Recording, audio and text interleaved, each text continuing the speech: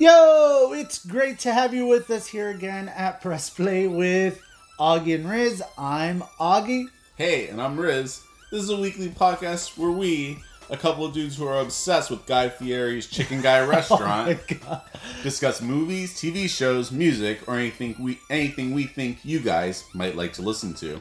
So don't forget to follow and subscribe to our podcast and email us any suggestions or questions you have for us at gopressplay2@gmail.com or send us a DM at where? PressPlayAR, yeah. I had a brain fart. I was thinking about the old handle. What was the old handle? It doesn't matter because we don't use it anymore. That's gopressplay2@gmail.com.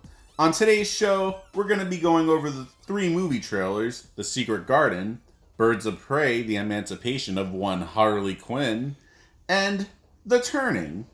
We also saw the movie Joker, and we are dying to tell you what we thought of it. Oh yes, it's very interesting. And after all that nutritious goodness, Riz fill you in on the music and movies that are out this week. And as always, we play 6 Degrees of Separation and our fact of the week. So stay tuned for that. Woo woo. So how was your week? It was awesome. A little wet the last couple days. Traffic has been horrid, but I'm home now and we're chilling and doing a podcast. So this is one of my many happy places. Oh yes, it was a very busy week for me as well, but glad it's over, and I'm happy because I had some sushi for dinner tonight. So whenever there's sushi, you're happy. I'm there, yes, as always. Yep. So we're gonna go straight into some quick news. Oh yeah. Alright, so we watched not 1 but 2 episodes. We got caught up on American Horror Story. Yes. And a lot of twists going on. So many twists and turns, we didn't know where to look. So let's just get right into what was the very first twist? What was the first twist? Oh, Nurse Rita. Is not Nurse Rita. Nurse Rita is not Nurse Rita. She is a psychologist that's obsessed with serial killers and broke Mr. Jingles out of jail. Yeah, seems like she has been studying serial killers for many years now. It was it was a good twist. I was kind of expecting stuff like that. I remember you saying in maybe the first episode that you were surprised that they revealed the killer, and I said there's probably going to be more twists. You know? Yeah, I mean, yeah, I was surprised about that, but it caught me by surprise about Nurse Rita. And they got into her history in that episode. But I don't think it's completely revealed because. Oh yeah. The next episode, they're gonna be digging more into her true character. We'll get to that in the next episode. Mm-hmm. And then we find out that there was a lot of running around in the episode, and I think Deshaun Williams, or was that his name?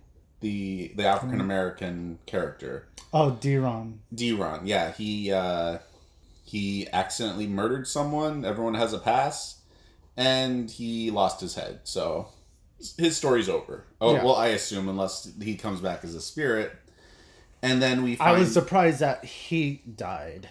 You know, the beginning of that episode, I was looking at the guest starring credits, and he was moved? No, he was never in the opening credits. It was guest starring whatever the actor's name is. I'm like, who is that? And you're like, oh, that's the African American guy. I'm like, why? He's gonna die, and he lost his head in that very episode. So, and then the other big twist of that episode, Richard, the other serial killer that's based off a real serial killer, yes, attacked Billy Lord's character. And then all of a sudden she stops him and they start making out, and then she's like, why haven't you killed Brooke yet? And that was the big twist to end the episode. And that leads up to the second episode that we watched, where we find out that they met at her dance studio Right. Very well. I think he was feeling whatever devilish calling music that she was using for her Billy aerobics. Idol? Billy Idol, was Billy Idol like devil music?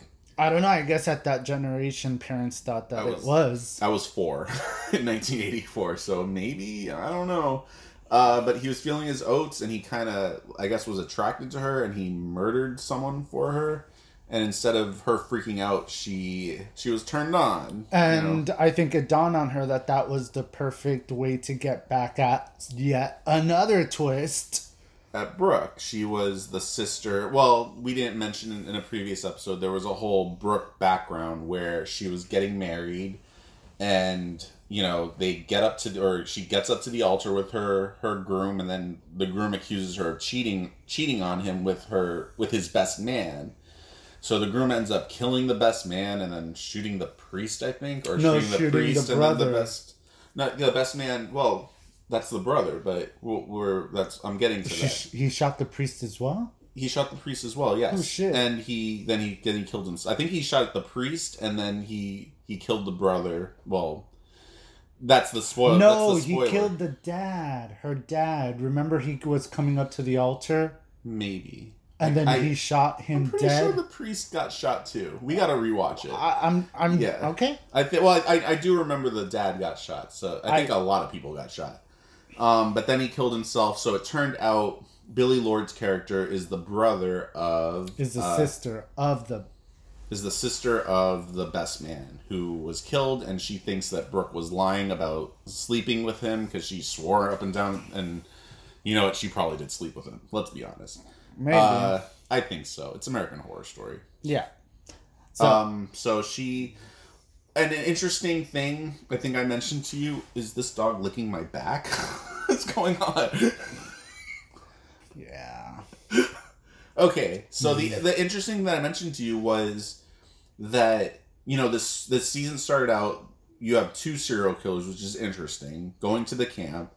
And it turns out that in that last episode with the Billy Lord twist, that basically they were being controlled or behind the scenes by a female character, which I kind of liked, and then we kind of get on to the next twist with Mr. Jingles, who we find out that he's not even a psychotic person in the first place. They made him into a psychotic person. Yeah, he is now. He didn't actually and it was murder everyone. So stupid, the reason why, because well, she's psychotic. It's not just because I thought it was so silly. It's not just because people were making fun of her. It was because she's the psychotic one. She's the serial killer. The camp counselor, played by Mary Cherry or Leslie Grossman, I'll always call her Mary Cherry, turned out to, she was like the one survivor in 1970. Mm-hmm. And remember, I kind of said that there's something different. Maybe she made a deal with the devil in the last episode. But she made a deal with God. Well, no. Well, she was there praying when Mr. Jingle walked in. She made a deal with the devil back in 1970 when we thought that so she didn't make a deal with anyone. Okay. She basically framed Mr. Jingles. She's the murderer, and she's a psychotic, which again I like because you don't see a lot of female killers in these types of scenarios. So I'm kind of thrilled about it. Both psychotic. You have Angelica Ross's character too, that's pretty neurotic. She's crazy, but she didn't murder anyone. She kidnapped the real Mrs. Rita, but she left her alive. Yeah, well, Mr. Jingles killed the real Mrs. Or was it Mrs. Jingles, Mr. Jingles, or was it Richard that died? That killed Nurse Rita, the real Nurse Rita. It was Leslie Grossman's character. Killed the real Nurse Rita? I don't know. In the boathouse? Remember they found her tied up with tape and she wouldn't stop screaming, and Mr. Jingles came along and heard them. So Brain I think fart. I think that was a great twist, and I don't think she just killed them because she was being made fun of. She's a psycho. Psychos just like to kill people, which I like. I think it's an interesting twist. But the twist that I wasn't so thrilled about was we got Paranormal Activity. Mr. Richard was killed by Mr. Jingles. Very. Yeah, he got orally a tree through the back of his head into his mouth, or a tree branch. And at the big twist in the end of the episode, he was risen up supposedly by the devil. So it's another devil season. Yay! Mama Rita would not be happy again. No, she'll be like, Richard, you what need to am take I this out of the watching? house. And let's get Father Thomas in here real quick Well, to bless the house. okay. No. So yeah, I mean, I'm liking the twists. I'm not thrilled that it's not just a straight up slasher, but I kind of expected it. I think in the last 2 episodes that we watched, it was so many twists and turns, but I guess you have to try to find a way to fit it in somewhere. Yeah. Well, it you seems have to like keep the viewers interested. It seems like this whole thing is being taken place in just one night. And I feel like the end of the season, the funny slapstick part is like all the kids show up the next day and there's bloody everywhere. people and they're like, oh my god, I'm scarred for life. I need therapy for years. Or like that Simpsons Halloween episode where they wheel the dead kid into the kindergartner's room. That was fantastic. All right, but yeah, I'm still looking forward to continuing on with this, tell you what you crazy guys ass think so camping far. journey. Yeah. Let's go. The next quick news we have is that Spider-Man is coming back to the MCU. If you guys haven't noticed, like I've said in many, many podcasts before, there has been some quarrel between Sony and MCU about Spider-Man, to the point where Sony said to MCU, you know what? You ain't getting shit anymore. Yeah. And reserved all the rights back completely. Is there anything you want to say? Excuse me. You know what? I'm happy either way. I kind of would have been interested to see just a standalone outside of the MCU Spider-Man movie. Mm-hmm. But, I'm fine with them doing another one with the MCU. Either way, I'm going to see it. Yeah, when I heard this news, whether it was going to be reverted completely back to Sony or back to MCU, I was super indifferent with it. So, hey, kudos for those MCU stans that live and breathe, eat shit, and do anything MCU. So I'm sure you all must be happy about that. I think I have a feeling I know what's under this tape. I might have read something. The tape? He blocked something off of our little script here. So yeah, I print out a script for us, or a loose script, and I didn't have whiteout, or I couldn't find a pen. So for him to not see what I have in the quick news section, I used electrical tape. Electrical tape. Okay. So what's the big news? Sony is looking to sell He-Man to Netflix.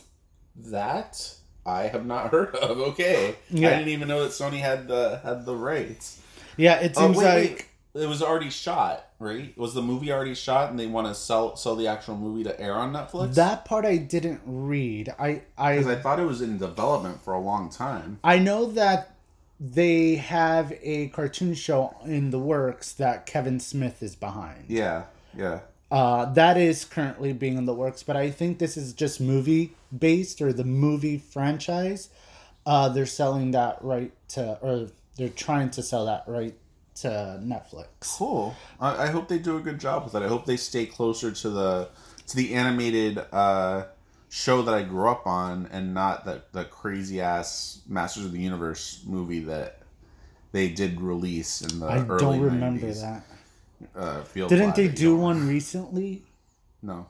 Or a show? It might have been. I thought they already released the cartoon, or maybe they just released sequels to the cartoon, or not sequels, the original cartoon on Netflix. But we'll see. Hopefully it goes well. They're also, what else? I didn't grow up with He-Man. That was before my time. My brother had the Skull Castle that I think it was the Skull Castle. I was very jealous. I mean, I was able to play with it, but I wanted. But he had some rules and regulations in terms of it conditions. Was awesome. As was every so cool. sibling rivalry goes. It's all good. I'm over it. The next news that we have. News? Oh yeah, we have some more. Oh, there is a lot of electrical tape. Okay. The actor, I'm not sure if I'm saying this right, is Jaha Abdul Mateen, who was the Black Mantis in Aquaman. Okay.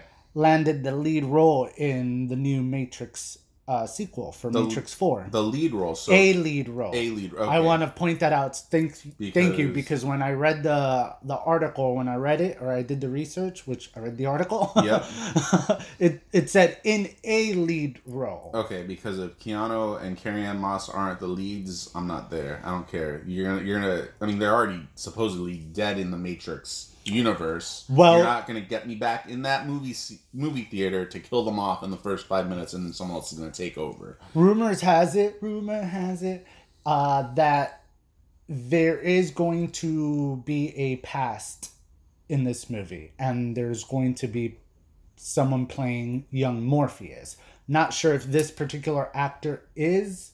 I just had crazy deja vu. Really? Like that exact moment that you told me that. Awesome. Of talking about the Matrix and young Morpheus. Oh, okay, that'd be cool if he played young Morpheus. Yeah, so the article didn't say that he is playing young Morpheus, but there's rumors that there is going to be a past in the movie. Can't wait. More about Mr. Abdul Mateen. He is cast in the new Candyman movie. Oh, wow. Yeah. And it sounds like it's going to be like a soft reboot, because I'm not sure if I should be laughing, but the story takes place in the same place that Candyman terrorized. I've never seen the movie Candyman. The only thing I remember is a cop, no, not a cop, someone going into like the projects, like a woman. Yeah. And then a man is in the front, and then he yells upstairs, "There's a cop coming up!" And then she goes upstairs. Maybe I'm talking about another movie. I'm not sure. I just remember, is it Virginia Madsen who was the female star in that movie? I just remember a lot of gratuitous nudity. And then it was just scary as hell. Like, anything. It was like the Bloody Mary. It was basically based on Bloody Mary. I think you say his name to a mirror, and he appears to you with a hook and then murders you. So the story takes place in the same neighborhood, but the neighborhood has been gentrified. Yes. Okay. And it's posh now, so it's gonna take place there. So that's why I say it sounds like a soft reboot. I like that idea. Very cool. I like that too. It sounds like a little comedy can be in there. Yeah, very cool. So that's all that you have for the quick news. I have one more little quick news. Oh, go for it. That supposedly Disney is about to announce. I told you a little bit about this today. A new Buffy show. Oh, yes. And the article that I read, and this is like an inside thing, so it's not confirmed, was that it was just going to be called Buffy.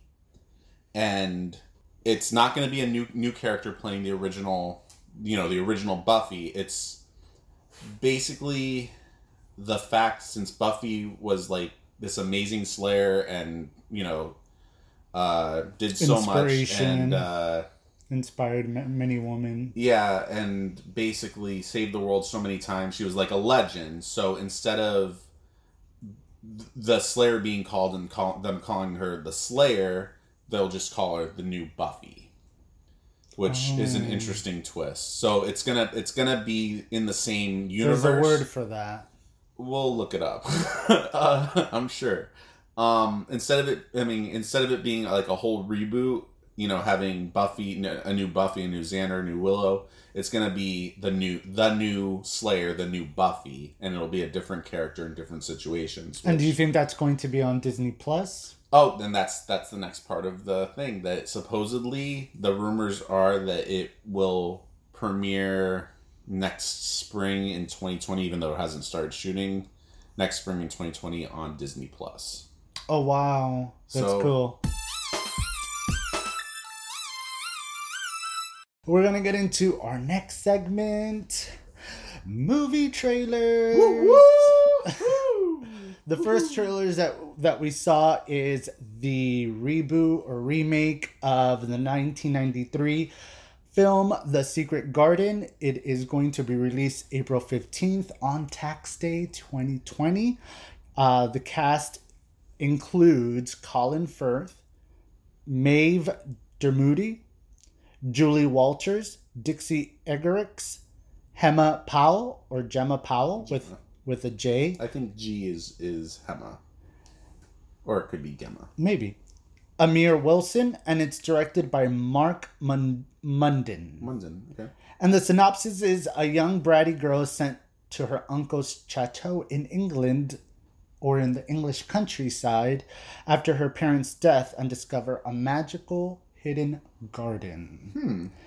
When I first heard about this movie, I squealed like a little schoolgirl. It was part of your childhood, right? Yes.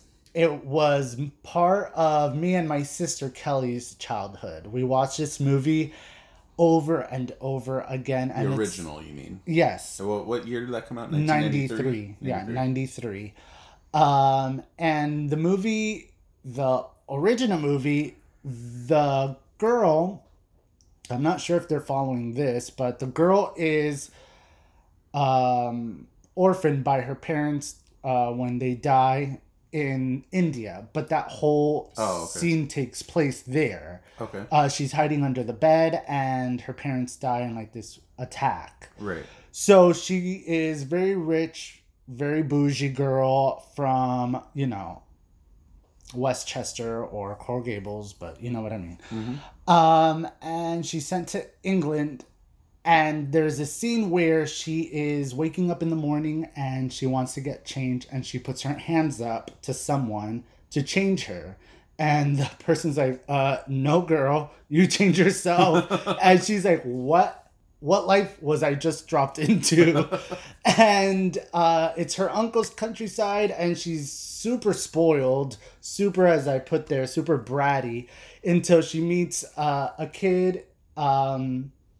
He's bedridden, right? Well, she meets two. She first meets one boy who's like the gardener's son. Okay. And when she finds the garden, spoiler alert, she finds a secret garden? Yes, really? with a key. She introduces it to the boy, and through the boy, she learns how to be more humble and learn about nature and the garden and all that stuff. And then she meets the boy, and in the boy's story arc is that he's bedridden. He has some sort of like disease. He shouldn't leave. Everything that he touches, he's super allergic. But the little girl's like, no, girl. He has to be free. He has to be independent, and he can do whatever he wants if he puts his, noggin into it. So he starts going out with them, and there was a little love triangle fiasco there. I don't know between who, or I don't know who she picked, but I forgot that part. My money's on the kid in the bed. Maybe. He does, spoiler alert, he does learn how... I'm going to do that every time. Okay. Spoiler alert. Well, I mean, that's for the old movie, so you haven't seen it by now. I'm sure this one's completely different. Yeah, right? super. He does learn how to walk. Oh, okay. Is that due to the secret garden? I think... I want to get into that in a bit. So that scene is the kids are coming up the hill to the house, and all the servants and the uncle is there and sees the kid walking, and they're like, holy fuck. And then there's a man and a horse at the end, and I kind of don't remember what happens in the end. So I'll probably see that. I think it's in one of the streaming services. Okay, yeah. So my experience with the original movie, I never watched it until I met you, Augie. And one night you just wanted to put it on, and you're like, "Oh my gosh, this is a movie from my childhood." And I remember her, going to the house and meeting the kid in the bed and kind Falling of asleep. yeah, to fall asleep. So that's all. And in the trailer they do um, show her meeting the kid in the bed, and I'm like, oh wait, I did see part of this. Yeah. Okay, and then Z's, what it is.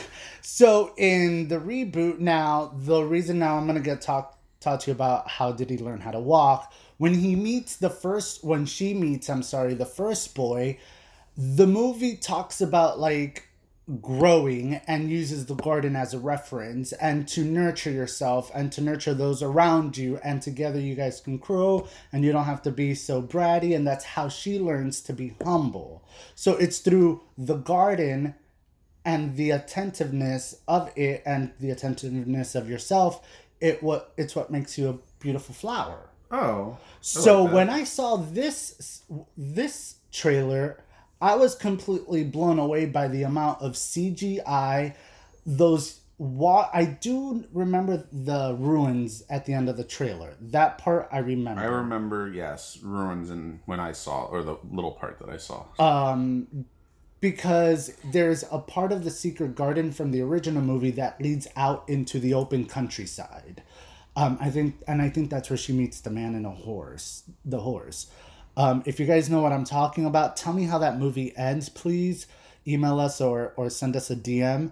And yeah, so it was super CGI, super, what's the word? Opulence. I feel like we're so oversaturated with CGI lately, and I feel like that's everything. That's really bad because I think they've gotten super lazy. It's what the viewers want. The viewers are visual stimulus. So, I mean, these sets can be created, but we'd rather have like a green screen. Well, basically, actors walking around in a cartoon. It's the opposite of. I don't think. Well, it was 93. I'm sorry to interrupt you. The opposite of Who Framed Roger Rabbit, where cartoons are walking around in the real world. It's now humans walking around in cartoon worlds. Yeah. Go ahead. Sorry, baby. It's cool. I lost my train of thought now because I feel awkward now. So we're gonna see this movie in the theater. Maybe not, because I'm sort of disappointed of it. With the trailer? Yeah. Oh, I remember now what I was going to say. Okay, good. Back in 93, I didn't think there was much CGI because, again, it was all about helping that garden grow through them, and that's how you learn, it wasn't like this Fantasia world, or it was beautiful. It was ethereal, I guess, but it wasn't like Alice in Wonderlandish, She never went through a slide, I think. I don't know. I don't think there was. I don't think CGI became that popular until like the early. It's what I was 90s, trying to, or trying like to the say. Matrix started that crazy, or maybe it was around the Matrix time. Yeah, but I don't think. Yeah, like we've lost like really good set design to CGI, unfortunately. Mm-hmm. So it's what big set design was really big? Sky Captain and the World of Tomorrow, with Angelina Jolie and Ewan McGregor. Never seen that. Was like, I think it was so big, the news, that I think it was like 90% of the movie was all green screen. It was like about like steampunk and like the early 1930s and the blimps. And it kind of works for some movies that like specifically do it. Sucker Punch is a movie that it's specifically supposed to look like that. You know what I mean? Yeah. So what do you think? Are we gonna see this one in the theater? Yay or nay? Theater nay, but we can watch it when we get it in DVD, probably. Sweet. Or Netflix, probably. Or Netflix. All right, I'm down. At least it's a little bit of your childhood to relive. Of course. Kind of like when I went to see Charlie and the Chocolate Factory. It wasn't about the movie. It was about... Okay, moving on. The next show that we watched was Birds of Prey and the Fabulous Emancipation of One Harley Quinn. This one's set to be released February 27th, 2020. The cast includes Margot Robbie returning to the role, Mary Elizabeth Winstead, who I love, Journey Smollett-Bell, let's not mention her brother, Ewan McGregor, yay, ooh, Rosie Perez, love her. I like her too. Ali Wong and Bojana Novakovic. Bohana Novakovic. It's directed, oh yay, we have a female director for this female cast movie. Kathy Yan directed it, and she also directed Dead Pigs. Whatever that was. I'll look that up later. It is about, after splitting up with Mr. J, she joins superheroes Black Canary, Huntress, and Renee Montoya to save a young girl from an evil crime lord. I'm assuming the evil crime lord is Ewan McGregor. The plot, or as we say a lot in this podcast, the formula reminds me a lot of Rush Hour. Yeah. With Jackie Chan and Chris Tucker. The whole saving a girl from like an evil mob. But it's just flashy and bright and cheeky and seasoned with what comic books and any moviegoer today is into right now. Yeah, which I like. I like the flashiness. I like Margot Robbie in this Harley Quinn. I think she's a little better. She's amazing. No, she was one of the highlights of the first movie, and I liked the first movie a lot. I'm one of the very few. Or I don't know if you liked it or not. It was entertaining. It was all right. Yeah. Yeah. But no, she's fantastic in this role, and it looks like she's the only returning. This is like a side sequel, I guess. The one thing I really didn't like about the trailer is why call the movie Birds of Prey at all? Just call it Harley Quinn, because she's literally in like the main character. She's in the entire trailer. I think there's a comic of Birds of Prey. I know. Like, why don't they focus movie on the rest of the females? Like, they touched upon it briefly, but it's supposed to be Birds of Prey. I remember the old show. It was awful. But I think the original... I get what you mean. Yeah, it was like Barbara Gordon was one of the Birds of Prey in that show. Like, for female-led movie is more interesting to me than a Harley Quinn movie. They should have just called it Harley Quinn, because that's what it is. It's a Harley Quinn movie. I agree.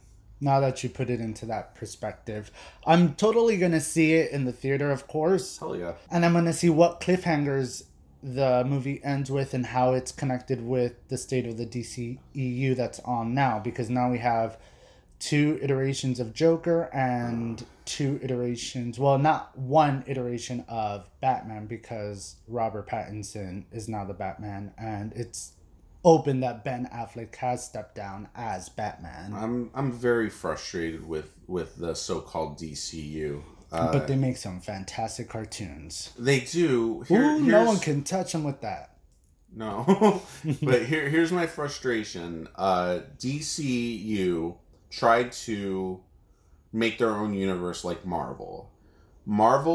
I'm more of a DC fan, but I have to give Marvel credit, because they didn't start out in the middle of it, with these crazy $200 billion movies. They started slow. They started with Iron Man. They built up, and after 15 years, it's this gigantic thing.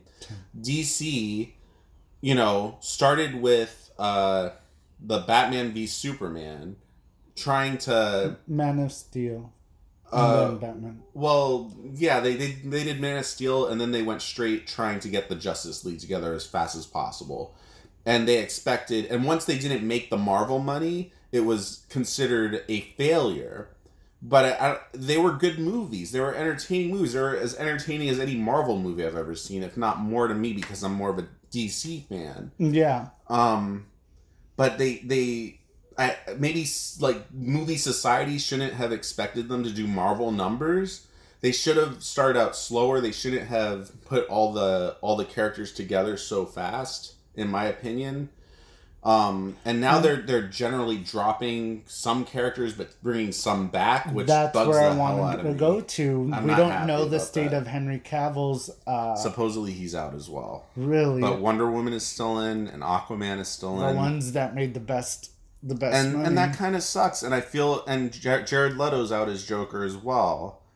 Which I kind of feel bad about because I think he was really good. The brief scenes that he had in Suicide Squad, he was really good in it, and I would have liked to seen him in more, to play Joker more. Unfortunately, they got to get their shit together. But maybe with the guy that did Guardians of the Galaxy doing the new Suicide Squad sequel, it'll turn around because he's amazing and he's done my favorite Marvel movies so far. Mm-hmm. Yeah, I hope that movie, that soft, would you call it a soft reboot? They're calling it a soft reboot because they're bringing back some characters, and then obviously Will Smith is out, and good God, thank my God. girl, what's the girl's name? She played the witch. She was in that fairy show that we watched with Orlando Cara Bloom. Delevingne. Cara Delevingne is also out, and but I think everyone else is in. I think the guy that the pyro guy is out. Oh yeah, the fire dude, and Killer Croc is out. Yeah, I think so. That's played by Adewale Akinnaoye Agbaji. He's so handsome. So we're moving on to the next trailer we watched. The next trailer is called The Turning, and it's released January 24th, 2020. And the cast includes Mackenzie Davis, Finn Wolford, Brooklyn Prince, and Mark Huberman. It's directed by Floria Sigismondi, and she has directed some TV shows such as American Gods, Daredevil, and The Handmaid's Tale. And the synopsis for this movie is that someone is hired to take care of two orphans. A young nanny starts to believe that their country mansion is haunted. When I saw the trailer, I kind of liked it. The little girl is giving me more of a paranormal vibe than Finn's character. Finn's character is just giving me an asshole. Yeah. And that's probably going to be like maybe a twist. I don't know. It reminded me a little of The Others. I got that vibe too. Yeah? Yeah. It looked scary. I recognize Mackenzie Davis. That's my girl from Terminator, who was not in Divergent. No, she wasn't. Who was it? I'm no longer allowed to say her name. I'm barred. I have to put a $1 in the jar if I say her name.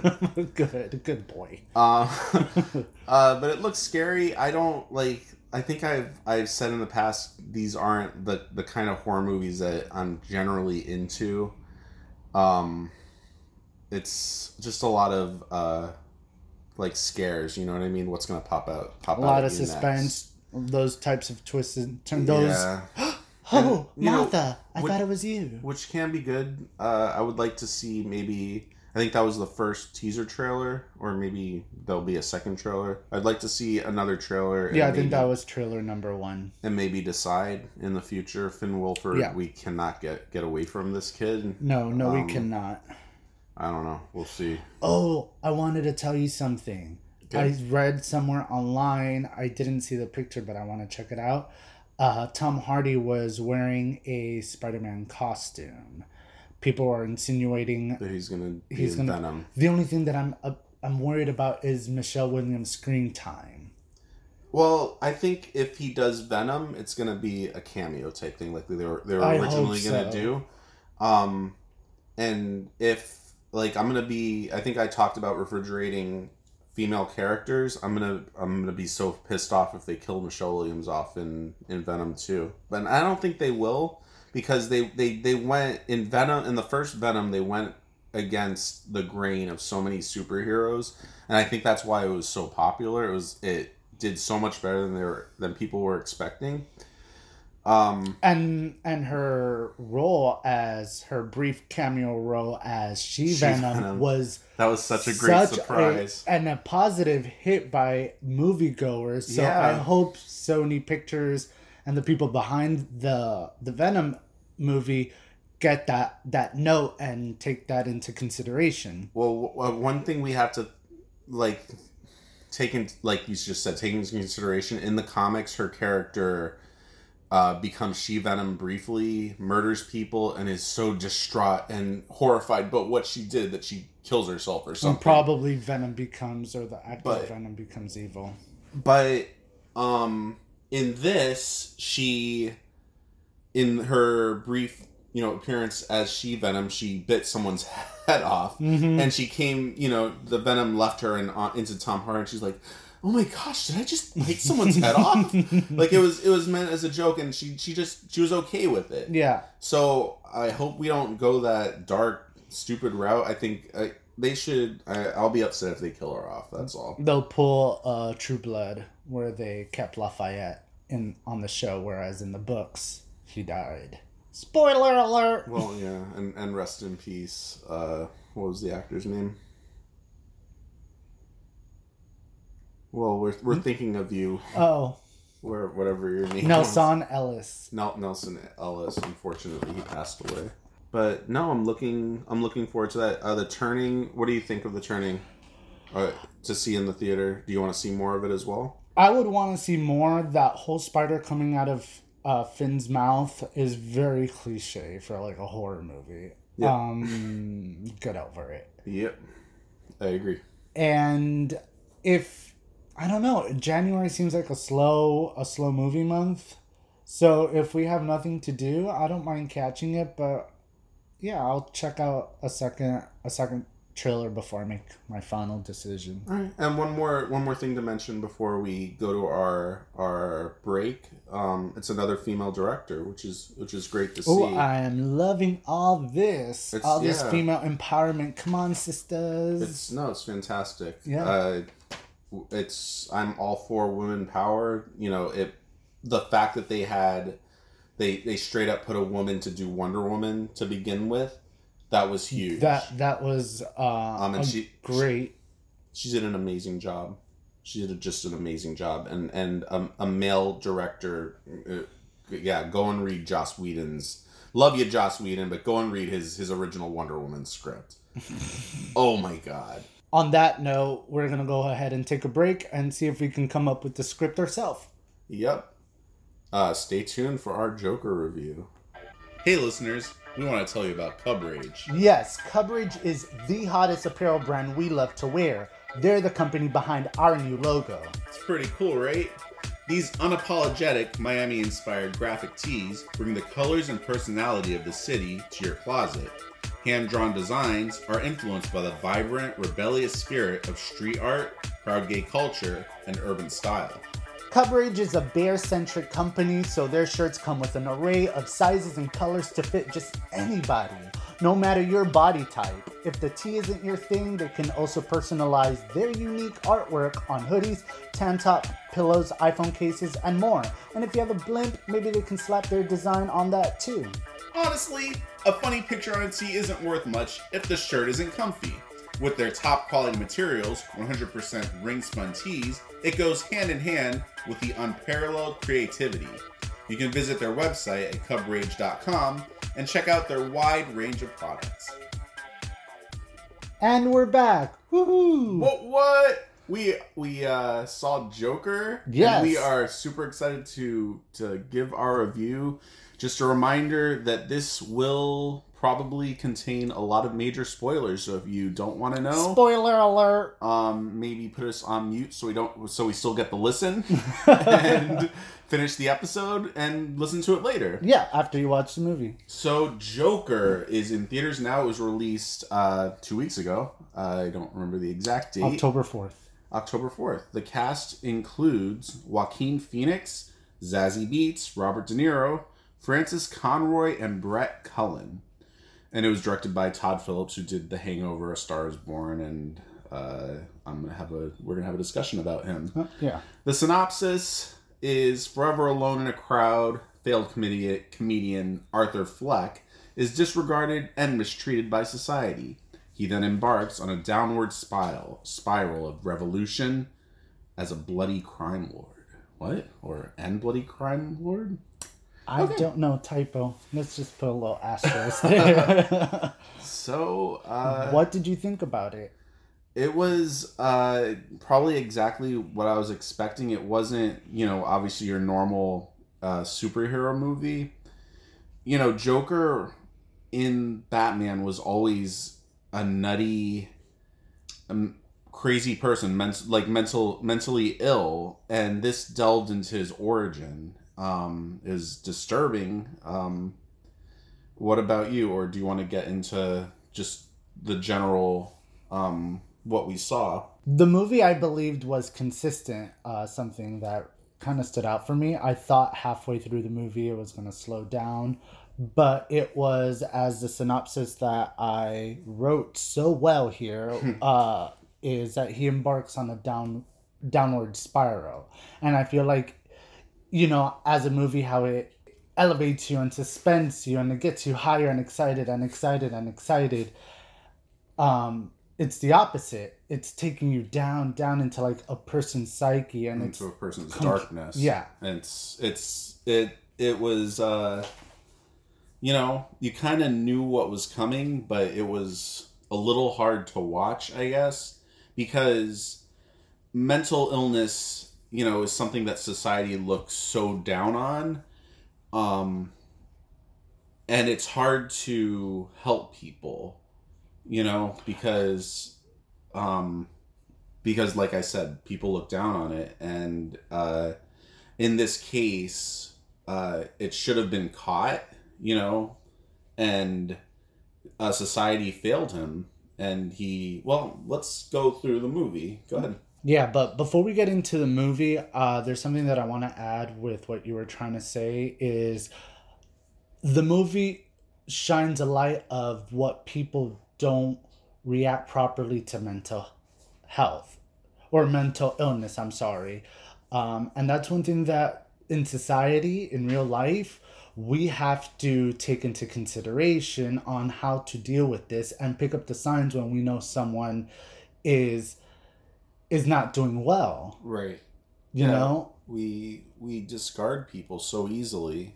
There's so many celebrities. Like when I see Kanye West going on a Trump rant, I look at someone with a lot of mental illness, Let's be honest.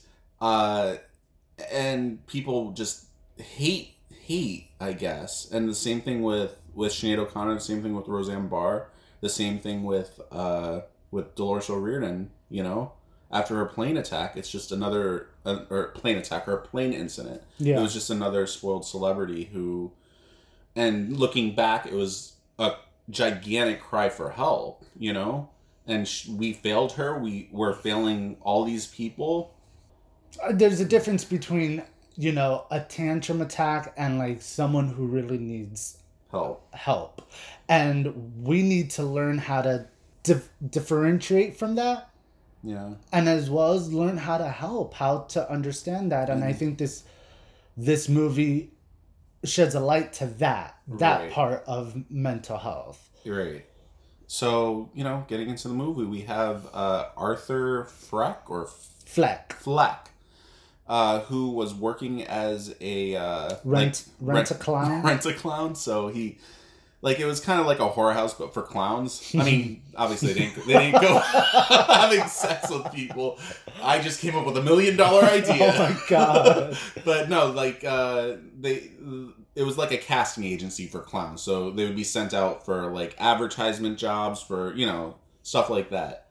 And he was attacked, and you could see he was attacked and his sign was stolen, and then he got screamed at because he didn't bring the sign back, and that he was gonna have to pay for it. And he's like, why would I steal a sign? Yeah. Why would I lie about this and steal a sign? Yeah. And you kind of understood where he was coming from.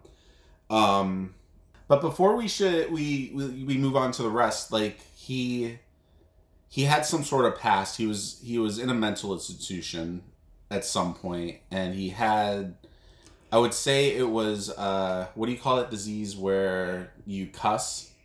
Tourette's. It was like Tourette's, but it was laughing. So he couldn't control his laughing. I wouldn't consider that as Tourette's, more like just a regular tic, as someone who, when they're nervous, they laugh, or when they... It's not... But isn't Tourette's like a tic? It's like, shit, fuck. But, yeah, that's like an extreme tic that has its own name called Tourette syndrome. Maybe it is. I don't know. Do you guys think it's Tourette syndrome? Let us know if you've seen Joker. It's like Tourette's is what I said. And he, like, if he would start laughing like crazy, and he'd have to, like, hand a card. I'm sorry, my laughter isn't how I'm truly feeling. This is a mental disease that I have, you know. Right off the bat from the movie, you notice that Arthur has some issues. He goes sees a social worker, and the social worker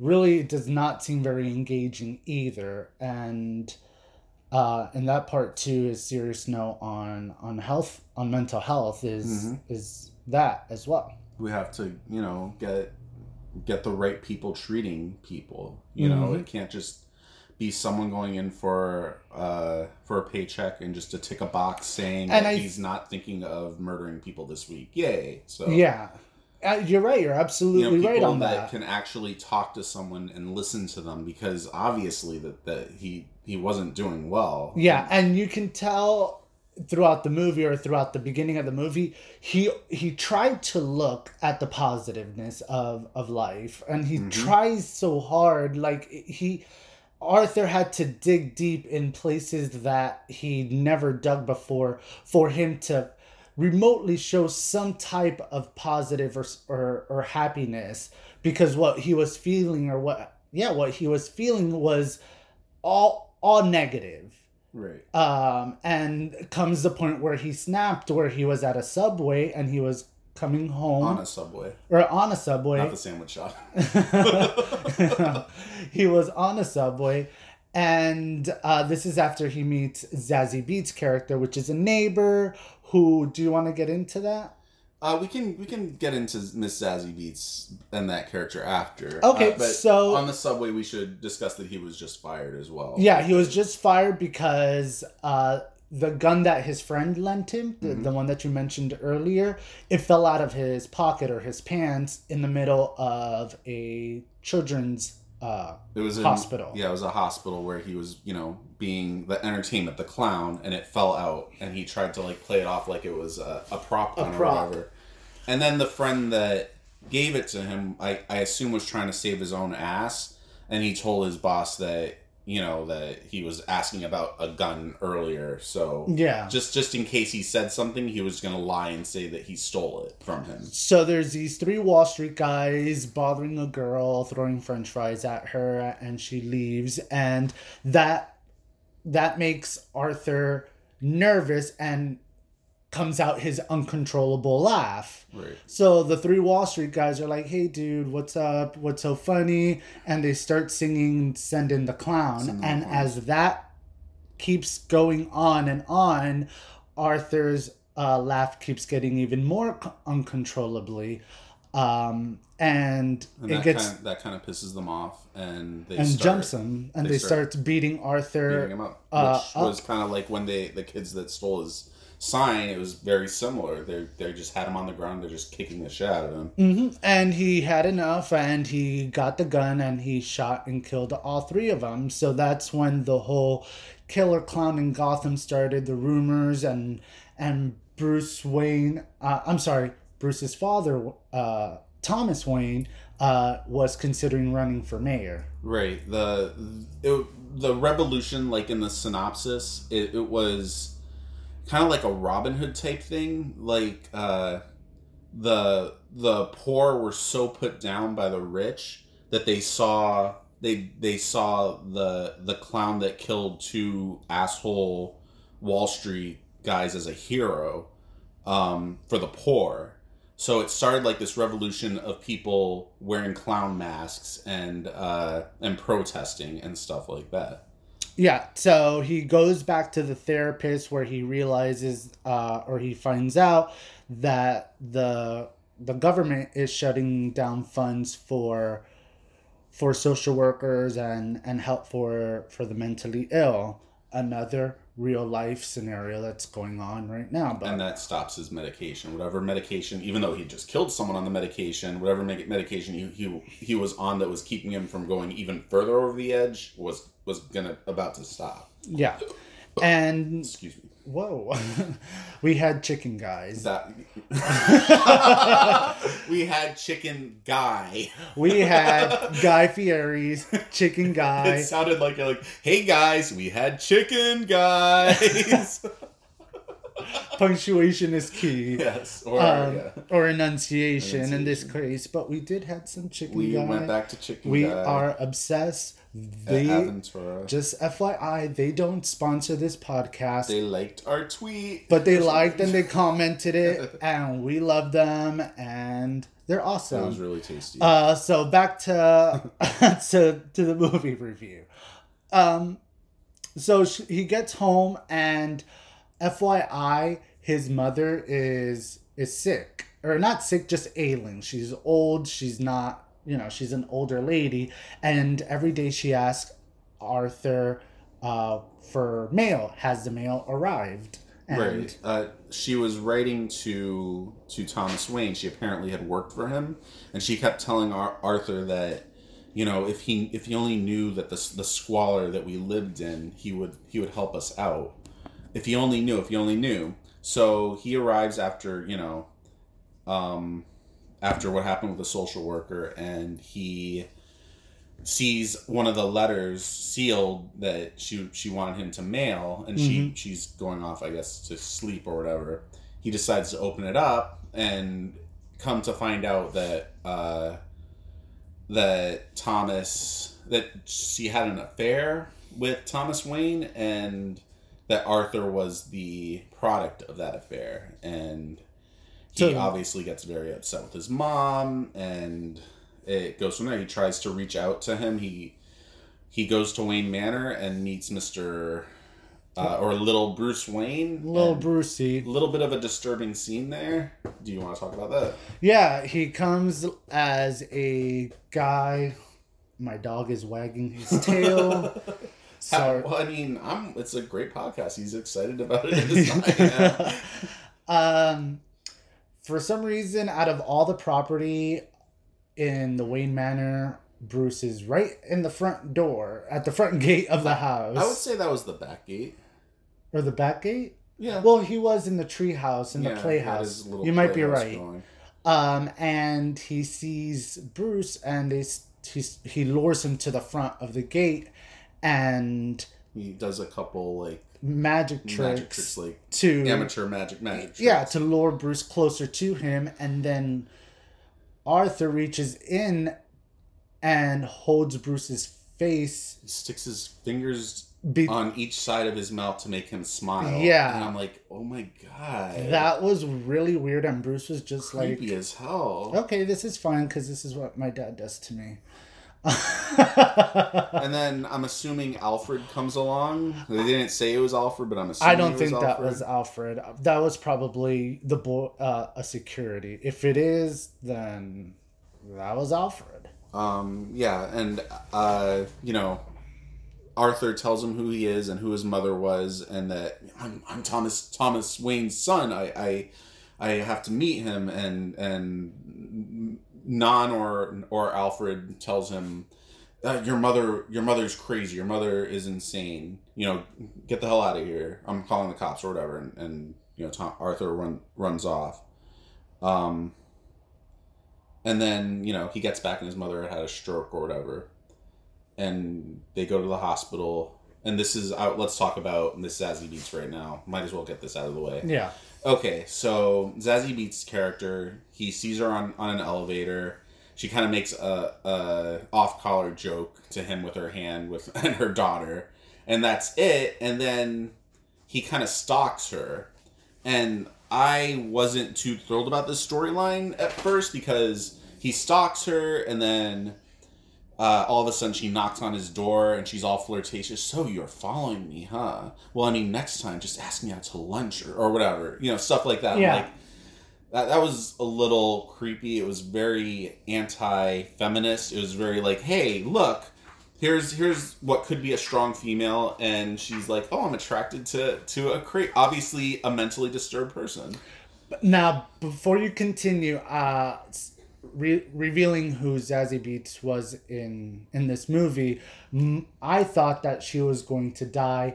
According to the previous podcast that we were reviewing and that would push the him trailer, over. And that would push him over to Snap. Either him or you predicted something With his mom. And we'll get to his mom later, but continue with Zazie. So Zazie, I didn't like that storyline, and I'm hoping that something else is revealed with it. And they went on a couple of dates or whatever. As it turned out, it was all in his head. So later on, they go through his scenes with her, and then they show that she was never really there. And it was all a figment of his imagination. Yeah, and that, we learned that because he broke into her apartment and she freaked the hell out, and then they revealed it. Which, thank God, because I would not have been happy with that. With her, hey, you're obviously mentally ill. Let's have sex, That part I found it very weird. From that part where Arthur imagined him going inside her apartment to have sex. Yeah. My first question was, then what's her role? Like, what's her purpose in this whole entire movie? And then it started, like you were saying after we saw it, that it would be giving it a bad rep. For women in general. For women, yeah. Yeah, so I'm glad they went with that twist. I kind of, it did cross my mind. I didn't say, oh, well, that's what it is, but I had a good feeling that that's what it was, and I'm glad that they didn't go that way. And with his mom, are you done with Zazie? Yes. And with his mom, he took a trip to Arkham Hospital to get some files, which he stole, to find out who he is from the past. Oh, yeah, that was after he actually did confront, was it Thomas Wayne? Is that his name? Yes. He did confront Thomas Wayne, and Thomas Wayne is like, your mother's crazy. She adopted you. I had nothing to do with your parentage. So then he decided, and that she was committed to Arkham Hospital, and that's when he went to Arkham Hospital. Yes, to just make sure that what he was saying was a lie or was true. And after he stole the documents, he realized that it is true, that he is adopted, and everything that his mom was telling him through his whole entire life was a complete lie. A lie on top of a lie, because she didn't tell him the Bruce Wayne or the Thomas Wayne thing until later. Correct. And that would have been weird that Bruce Wayne was his younger brother. Yeah. So I'm glad they didn't go that route either. And but, he discovered when he discovered that he was adopted, he discovered that that his mother was allowed her boyfriend to beat the crap out of him when he was a kid and chain him to a furnace. And that's where likely his mental disease came from. Yes. Or that's what pushed him back then, mentally, because the adoption thing I was a little iffy about, because it made sense that his mother had mental issues, and then she would pass it on to him.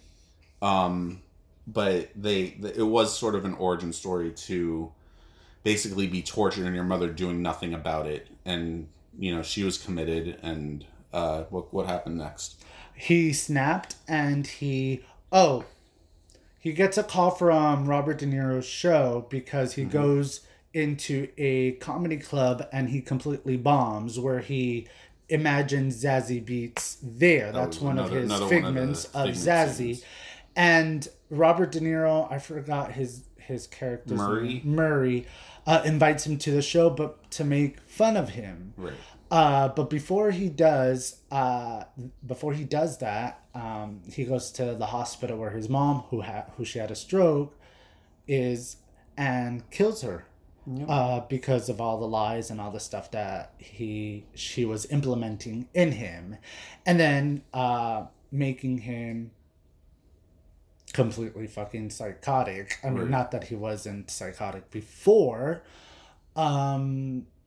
He goes to the show a week later. All this. Yeah, and in that time he does. He's confronted by the guy that lied about him about giving him the gun, and the little person who They were working together at the clown agency. Yes, he was part of the staff. Yes. Of the clown agency. Oh my god. And to say I'm sorry, I know. Inside joke. Yeah. Brenda gets it. So yeah, he ends up killing the guy that lied about him, and while the little person watched, and that was an intense scene when the little person couldn't get out of the apartment because Arthur's like, just leave, just you can go. You were nice to me. But the little person couldn't get out because he couldn't reach the chain on the door. Yeah. And, of course, the audience laughed, which wasn't really a funny scene. It was intense. There were some parts where people were laughing, and then in my mind, I'm like, this is like real life. This could be real life mental scenario. A lot of it, I think maybe people were laughing because they were uncomfortable. Because there were scenes where I laughed, too. Well, there were some funny scenes. Well, yeah. But it was just comfort. And it was an intense scene because I honestly didn't think that Arthur would let him go, and then I thought he was going to pick him up by his leg and fling him across the room. I'm glad he didn't. That would have been awful. That would have been awful. So he survives. Yay. And he tells the police, of course, so the police are after him. Yeah. And this is when he was getting ready for the show to go on the Murray show. Live Robert with De Niro show. Yeah. And his whole plan was he was going to shoot himself. He kept reenacting it over and over Walking again. out and pretending in his living room, pretending that he was out there, and he sits and greets Mr. Murray. Yep. And I think that's when he puts all his feelings on the table and live on his show. He basically admits that he had murdered the Wall Street guys, and instead of going to break like any normal person would, I guess Murray decided to keep it going. It was it's all about the ratings or something, and Hollywood. He basically sits back and he's like, "You basically asked me to come here to make fun of me," which. Murray spoke to him before they went on, and you could tell the guy had mental illness, so he was being exploited.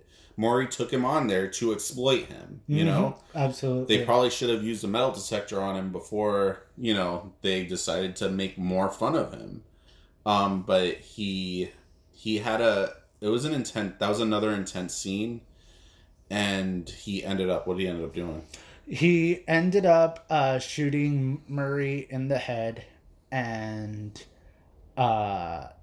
everyone runs out, and then he looks at him again and shoots him two more times. And he just danced a little bit on stage, and he goes up to one of the TV cameras, and he starts... I don't think he says anything. That's when they cut off. But later on, you see him on the camera, and that's when he was tackled. Yeah.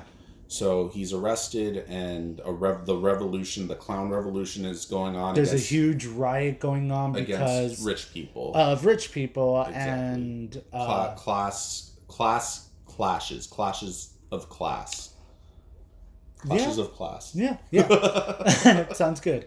And he is taken to jail, and he's in the back seat, and he is absolutely in awe about what's going on, and he is realizing that he caused this, and this is something grand for him. He knows that he is becoming some sort of a living martyr. Yeah.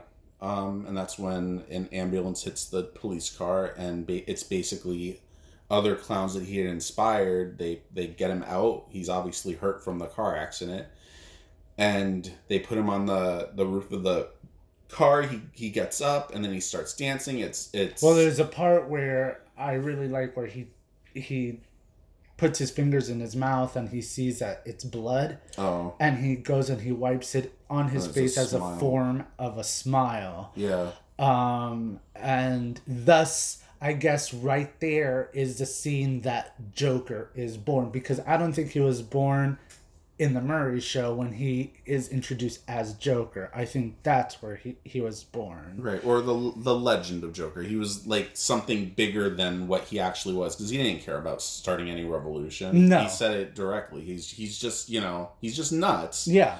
But he was just... And his whole purpose was, I'm sorry to interrupt you, was that no one listens to him. Mm-hmm. Even on the show of Murray, he's like, you guys don't listen. Mm-hmm. And what happened with the three Wall Street, you guys are crying over them. But what happens with me? And if I die in the street, y'all would just walk all over me. Yep, walk right past it. And he points that out, and that's what the revolution well, not the revolution, but his own personal purpose of this. And he's not necessarily the Joker. I did quotation marks, but I think he's the inspiration of a Joker, which I think I didn't complete Gotham, but I think that that's what they were getting at, because they had a character that was like a Joker inspiration, type thing. So he, so one of his cronies ended up seeing Thomas and Martha Wayne with Bruce Wayne outside, running out of the theater during the revolution, and he chased them down and murdered them, and that was the beginning of You're Bruce right, Wayne. And you're absolutely right. I just had my mind blown, because I was really not upset, but really like, why didn't Joaquin Phoenix kill Thomas and Martha Wayne? Because that was... He basically did. He was the inspiration. And he basically did. So it wasn't like, I guess at that moment, Bruce Wayne might think that's Joker. Whether their path will probably cross later down both of their life. And really, in all the Batman movies and iterations, that could have been Joker. It was someone who murdered his parents. It could be Joker. It could be anyone else. They were wearing a mask. I don't think they ever really reveal who killed his parents. I absolutely understand now why they didn't use Arthur or the Joker to kill it. It was the spirit of Joker. I'm pointing to a Joker. Oh, hey, there's Joker. A Joker artwork here in our recording / game room. The studio. So now that we talked about it, personally, what do you think about the movie as a whole? Did it meet your expectation? Did you like it? I liked it. It was exactly what I was expecting from the trailer. It was kind of hard to watch at times, to watch someone descend into their mental illness, and a lot of uncomfortable scenes. But it was entertaining, and I'm glad we watched it. What about you? I think that it is a movie. I think that this is a movie. It was a movie. I think this is a film that should really be shown in order to prevent mental health or mental disease. I'm sorry, not to prevent mental health. To understand mental disease. I see this film in like college and university classes, so they can do a thesis on mental health. I want to say it's not. I wouldn't say. Would I say it's a superhero movie or a supervillain movie? Not yet. I'd say it was an origin. I would say it's an origin of a villain, but I wouldn't label it as a supervillain or superhero movie. But I would consider this as like an educational film for mental health.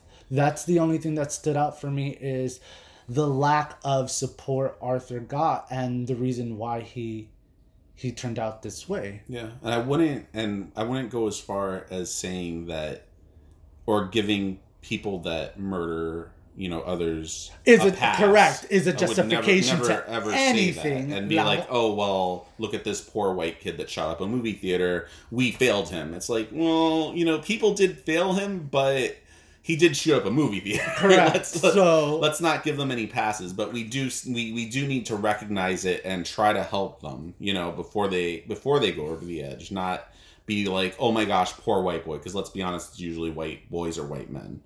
Yeah, I don't want to use my review as a justification to anything. But it is a very good film. I don't think it deserves a 8-minute standing ovation. Like any applause at all. Like they did clap at the end of our movie, or some people did. And I'm like, this isn't the kind of movie you clap at. It was a little dark. But I meant it in the sense of like the cinematography or the film. Was it that fantastic to get an 8-minute standing ovation? I wouldn't consider it, but it is a very, very good movie. I've never given a movie an ovation, standing or otherwise. Well, I might have clapped. I would suggest to go see it in order for you to understand. Basically, mostly what I'm trying to implement here hard is just mental health and ways you can help those that have the mental disease. Right. All right. So how many stars would you give it? I would give it a good 3.9. All right. I'd give it 4.4. 4.4? That's pretty solid. I liked it. Yeah. All right. So we're done with the review? I'm feeling good about it. Are we chugging on over to... Moving on to new movies, or new DVDs and music this week. Yes. Annabelle Comes Home, which I haven't seen any of the Annabelle movies. I'm glad that we haven't seen it. Midsummer, which we do need to see because it's from the director of Witch, right? Which you really liked. I'm not sure, but I heard some good reviews on that. I think it's from the Witch guy. And Toy Story 4, which we did see. What did you think of Toy Story 4? I wasn't impressed. Very indifferent. It was. Sometimes you just gotta learn when to stop. Yeah, when it ends, because I thought Toy Story 3 was a fantastic ending, and this is just a tack on. It was entertaining, but it would have been awesome if they just did a different Toy Story. With a different person or a different child. They should have. Doesn't have to be necessarily tied always to Woody and Buzz, which I probably think that now what they're gonna poop out is spin-offs with Woody and Bo Peep. Yeah, and the other characters. Or the other characters back at the little girl's house. What new music that came out October 11th? Friday? Is that Friday? I don't know what day it is. I never know what day it is. Lil' Kim released 9, which I think you told me is like her first new album in 20-something years. Yeah. Holy crap. Yeah. Lightning Bolt released Sonic Citadel. I don't know who Lightning Bolt is. And Big Thief released Two Hands. Also not familiar with Big Thief. All right, it's time for me to stump Riz with 6 degrees. Not yet. Oh, sorry. Not yet. We have some cool things that we want to talk about since we're still on the topic of music. Oh. Record Store Day.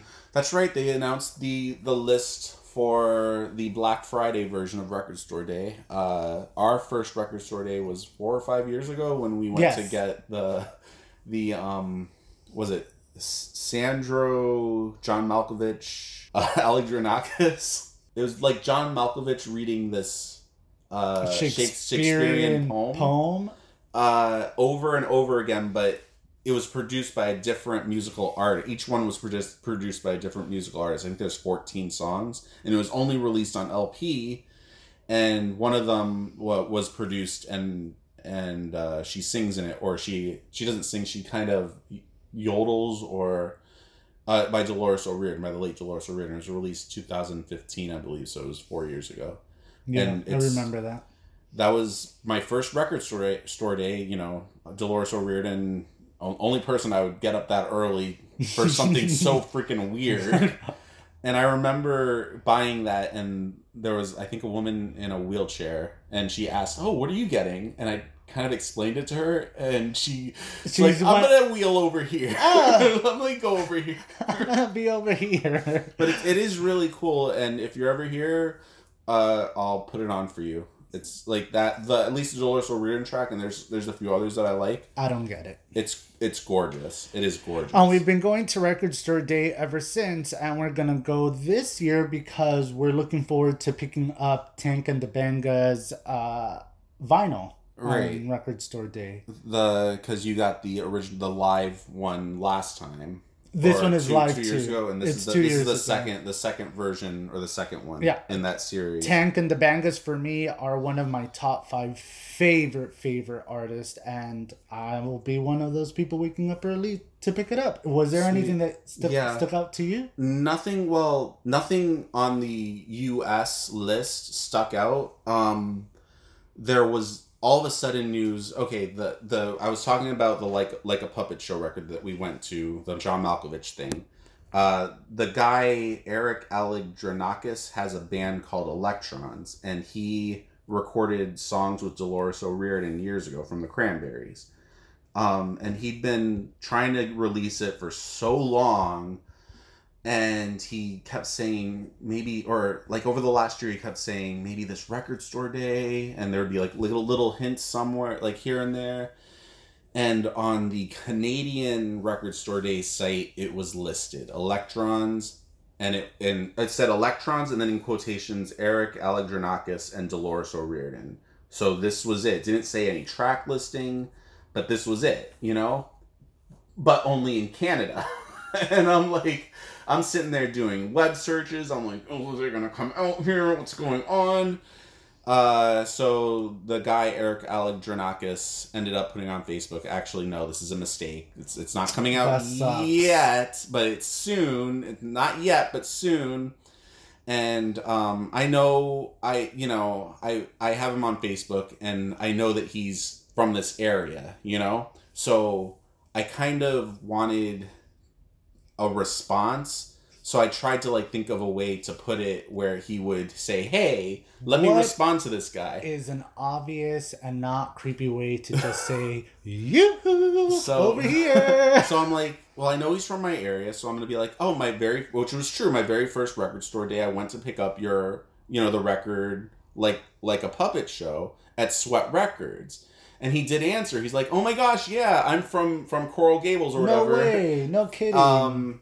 And I know Sweat Records, and this will definitely be released in the U.S. when it does get released. Awesome. So, well, that's reassuring for you. I'm excited to hear it. He kind of low-key released a clip from it on his Instagram, which a lot of Cranberry fans don't know of, where it sounded like Dolores O'Riordan was singing French. Oh wow! So that's interesting. It's on the memory card of my old phone, so I have to go find that. That's pretty cool. So, but we'll definitely be getting up the day after Thanksgiving to get the Tank and the Bangas. And we'll tell you how it is. We'll take some pictures and post it on our Instagram. All right. So now it's time for me to try to stump Riz with 6 degrees of separation. Yes, go for it. Well, Riz, today I'm going to do Patrick Stewart with Abigail Breslin. Oh, okay. Patrick Stewart was with let's see, hold on a second. Hold on. I'm so good at this.